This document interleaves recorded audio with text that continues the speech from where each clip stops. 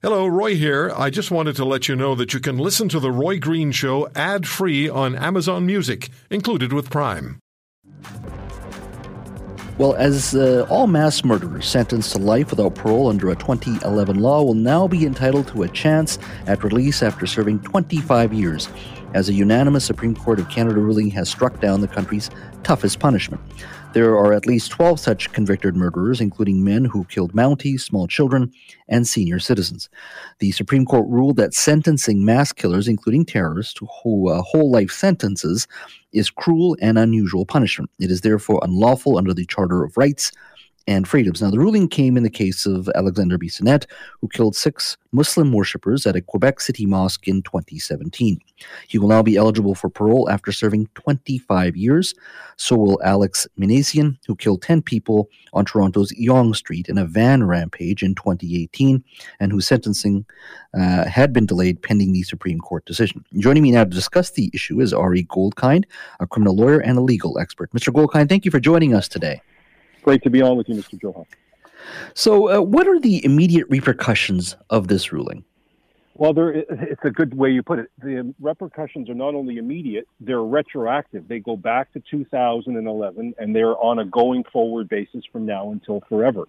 It's really a very dark day for murder victims and those who love them.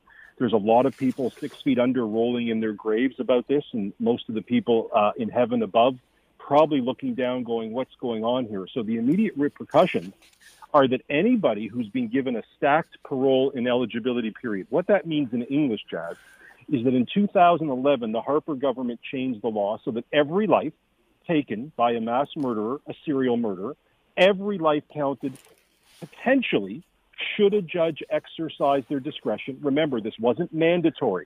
That's a big part why I think this decision is problematic. It was not mandatory. It's not like the United States, where we sentence somebody to 1,352 years. Here, everybody post the Harper decision, a decision that the Trudeau government never objected to. Think that through, given that Harper has become like Voldemort. The Trudeau government supported this law. Everybody who's received a 50-year, a 75-year parole ineligibility period, which means they can't apply. The sentence is always life, let's be clear. The sentence is always life. All of those sentences back to 2011 will be undone. All those people can apply for parole after 25 years.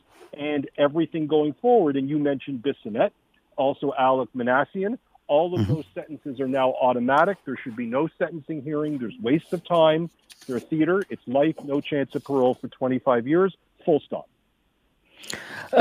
So the repercussions of this now moving forward, I mean, for the average Canadian listening to this, does this apply to many, many people within the system, or is it just a small group of people who have obviously been found guilty of some very heinous crimes? Is this a large group of people we're talking about? That's a great question, Jazz. And here's my answer, leaving my lawyer hat off for a moment, more as a Canadian citizen and political commentator. The number of cases that this will apply retroactively back to is probably in the range of maybe 10 to 20, okay?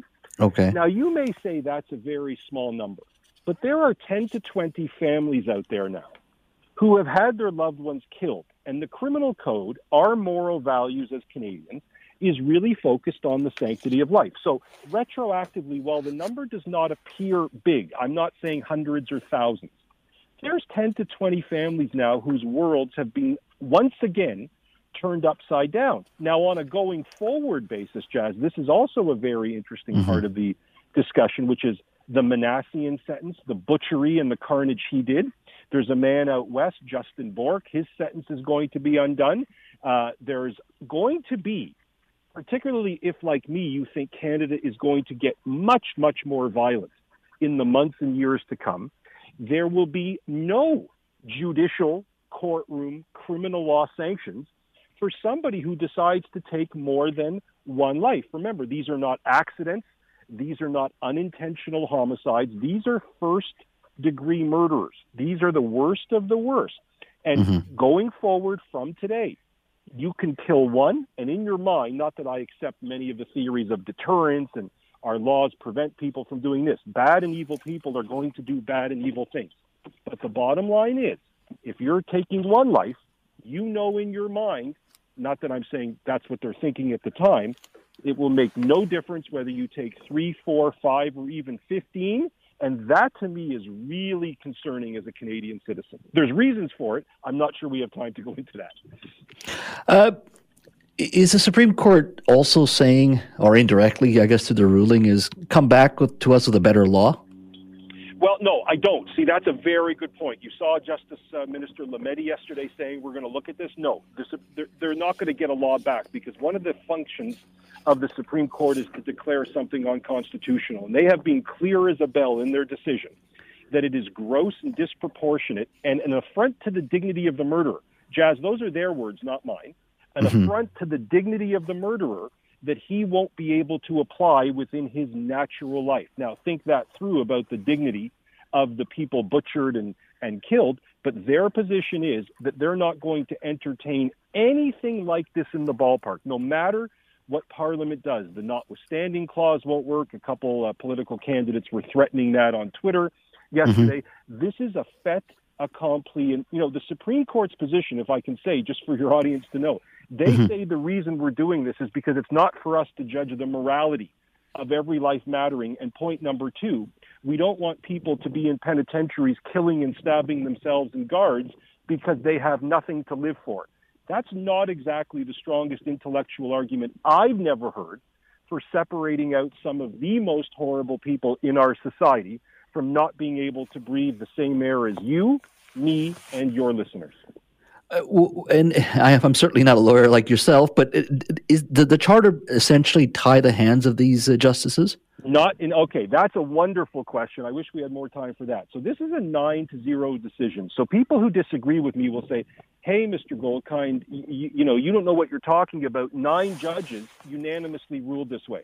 I can tell you as certain as I'm sitting here that not only do other countries do this, countries we respect and model many of our laws under, and they have found it constitutional, I could easily have seen these judges, particularly if some of them were touched by murder, some of them lost loved ones, I could easily see a 9-0 decision written just as long, just as ivory tower, just as legalese, saying, look, this is the one area in criminal law which is once a jury convicts you of multiple murders. This is not about the presumption of innocence. This is not beyond proof of a reasonable doubt, making sure we don't jail innocent. This is not the death penalty. I could very easily have seen the 9 judges saying, this is actually constitutional. The dignity of an offender is not offended by this. There is a small, minuscule, to use your earlier question to me, there may be a minuscule number of mosque shooters, synagogue shooters, school shooters, who by virtue of the depravity and immorality of their actions, Parliament is within its rights, and from 2011, Jazz, it stood, that Parliament is within its rights in a democracy to represent Canadians and to say there's an extraordinarily small subset of people, extraordinarily, who, depending on their actions, should not be able to breathe the same air as you and I. You use the term ivory tower there. Is this a case, and I don't expect to agree with everything the Supreme Court of Canada comes down with, but is this a case, one could argue, where the Supreme Court, in its ruling, is out of touch in regards to the sentiment of the vast majority of Canadians? Yes. As a lawyer, I'm supposed to say no, but I think I have the right to express myself and say I absolutely think so. Now, in fairness to the Supreme Court, Jazz, the Supreme Court doesn't put its finger up to the wind or go on anti-social media. I refuse to call it social media and say, let's do what the majority of Canadians want. Oftentimes, the whole existence of the Supreme Court is to protect extraordinarily minority views. That being said, do I think the decision would be the same way if, God forbid, and I mean that, God forbid, 1 or 2 justices had their loved ones butchered or raped or murdered or child molested or buried alive in a field? I'm not so sure that they would have viewed the dignity of an offender and cruel and unusual punishment the same way. I'm also unconvinced, Jazz, that saying we want to keep people in jail rehabilitating themselves, bettering themselves, not stabbing guards, not stabbing each other. Look, I think most Canadians would have made a trade-off that if you shoot up a mosque and kill 5-10 people, or you drive down Yonge Street and kill 20 people, maybe we'll create some special jail way out in Moose Jaw, Saskatchewan, or in the Yukon, where we put the 10 to 15 people every 5 years that do it. I don't know. I just think life has to matter a little bit more. But as a lawyer, you read their decision, and it's logically interesting. But I certainly think, to your question, there is a removal from the views of most Canadians. But from a lawyer point of view, the job of the Supreme Court is literally to do what it thinks it's right without thinking about a ballot box. So moving forward, and perhaps thinking of a ballot box, I don't know, what should Canadians or listeners of this show do? Is it a question of lobbying, calling your MP to rethink this, but bring something back that potentially could work within the Charter? Nothing's going to work. In my view, and I know, as I said, Mr. Poilievre put out a statement yesterday saying he'll use the notwithstanding clause. He can't do it for reasons I can't get into. This is a fait accompli. This is a 9-0 Supreme Court unanimous decision that talks about cruel and unusual punishment as unconstitutional. Parliament can take a crayon, they can take a Sharpie, they can give press conferences. I mean, Lametti was very clipped in his words yesterday. This is over. But I think, again, this is something that Canadians, when they look at their politicians, they look at the increase of crime in Canada, they look at the increase in gun crime, violent crime, carjackings, assault, sucker punching people on public transit. Perhaps it's time, leaving aside this court decision, that the public understands that there may just now be a disconnect between the criminal justice system and the prioritization of not only victims of crime, but victims of the most egregious crimes. But can they write their way out of the Supreme Court decision, Jazz? In my humble view, not a chance. Broadly speaking, how much of a challenge, and what do you, I mean, more so what you see, I guess, is the way to phrase this. There is always the need to obviously balance the rights of the accused and the sentiments of the public and where the Canadian society sits. In your mind, having worked in the criminal justice system for a very long time, do you worry sometimes of people's perceptions of the justice system? Because, you know, on my show, I always hear this, that people generally feel that this country just does not get tough enough with criminals. And I'm not one of those guys that say, look, throw away the book. I understand there's a balance here. But do you worry about people's perception of the criminal justice system moving forward, not just on this decision, but other past decisions, that Canadians sometimes feel we're just too easy on criminals?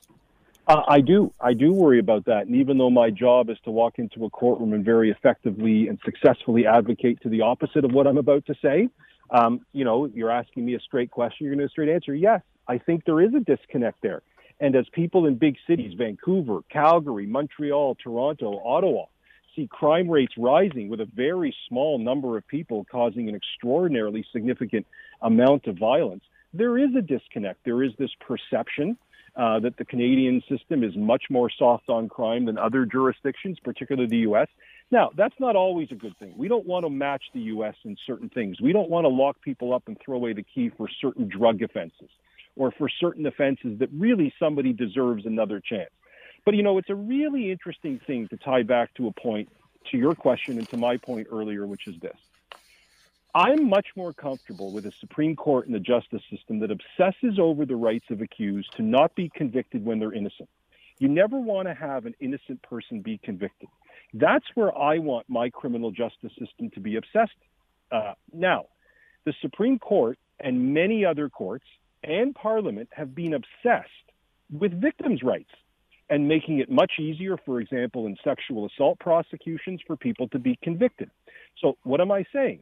The Supreme Court on one hand, and many other levels of court, higher courts and provinces, have been obsessed with victims' rights, making sure victims' rights have a louder voice, oftentimes than somebody who's presumed innocent. Now you have a Supreme Court decision that barely spends a paragraph, and I'm being serious here, Jazz, that barely spends a paragraph talking about the loved ones, the people killed, and that the entire decision is only about the dignity of the murderer. Now, I can understand their decision. Their job, as I said, is not to please Canadians, not to please Twitter. It's not to put their thumb up to the wind and see which way it's blowing. But to me, there's an ideological dichotomy where on one hand, the loved ones, the murdered, don't really matter for something as simple as a parole ineligibility period, to not drag families to parole board hearings. Yes, we know the parole board won't let Bernardo out. We know that. But should the families of those killed in 20 years have to make the trek out to a penitentiary? I have trouble in my head with somehow the system should be bending over backwards and calling it undignified and cruel and unusual to keep somebody in a jail. And one of the reasons is because it doesn't give them hope of rehabilitation. I understand that. It's part of sentencing principles. It's Section 718 of the Code. But as a civilized society, do we lose our civilization if in this extraordinarily small set, let's say, God forbid, somebody blows up a jet over Saskatchewan because they're a terrorist? Mm-hmm. I'm sorry. I don't think that should attract the same parole ineligibility period as somebody who kills one person. Now, the Supreme Court says I'm out to lunch. That's fine, by 9-0. And, look, let's make the argument. They're much smarter than me. I'm just one lowly lawyer who has my own views of morality and what the criminal justice system is for. But do I think there is a move and a perception that the courts really do not understand a lot of these issues in terms of a personal, emotional way? Yes, I think that's a good thing. But my obsession as a criminal defense lawyer, Janet, it's an obsession, is making sure innocent people don't get convicted, that we don't make it easier to convict people just because Twitter thinks they're guilty, whether it's Ghomeshi, whether it's Jacob Hogard. To me, that's where the criminal justice system has to fight back to the public, fight back to the Me Too movement, fight back to the presumption of guilt. But once a jury says somebody has blown up a plane or run over everybody on Yonge Street, or Bissonnette has shot up a mosque with innocent people praying, I don't know. I don't think we lose our way by saying you've lost your ability to breathe the same air as you and I. If you want to hear more, subscribe to The Roy Green Show on Apple Podcasts, Google Podcasts, Spotify, Stitcher, or wherever you find your favorites. And if you like what you hear, leave us a review and tell a friend. I'm Roy Green. Have a great weekend.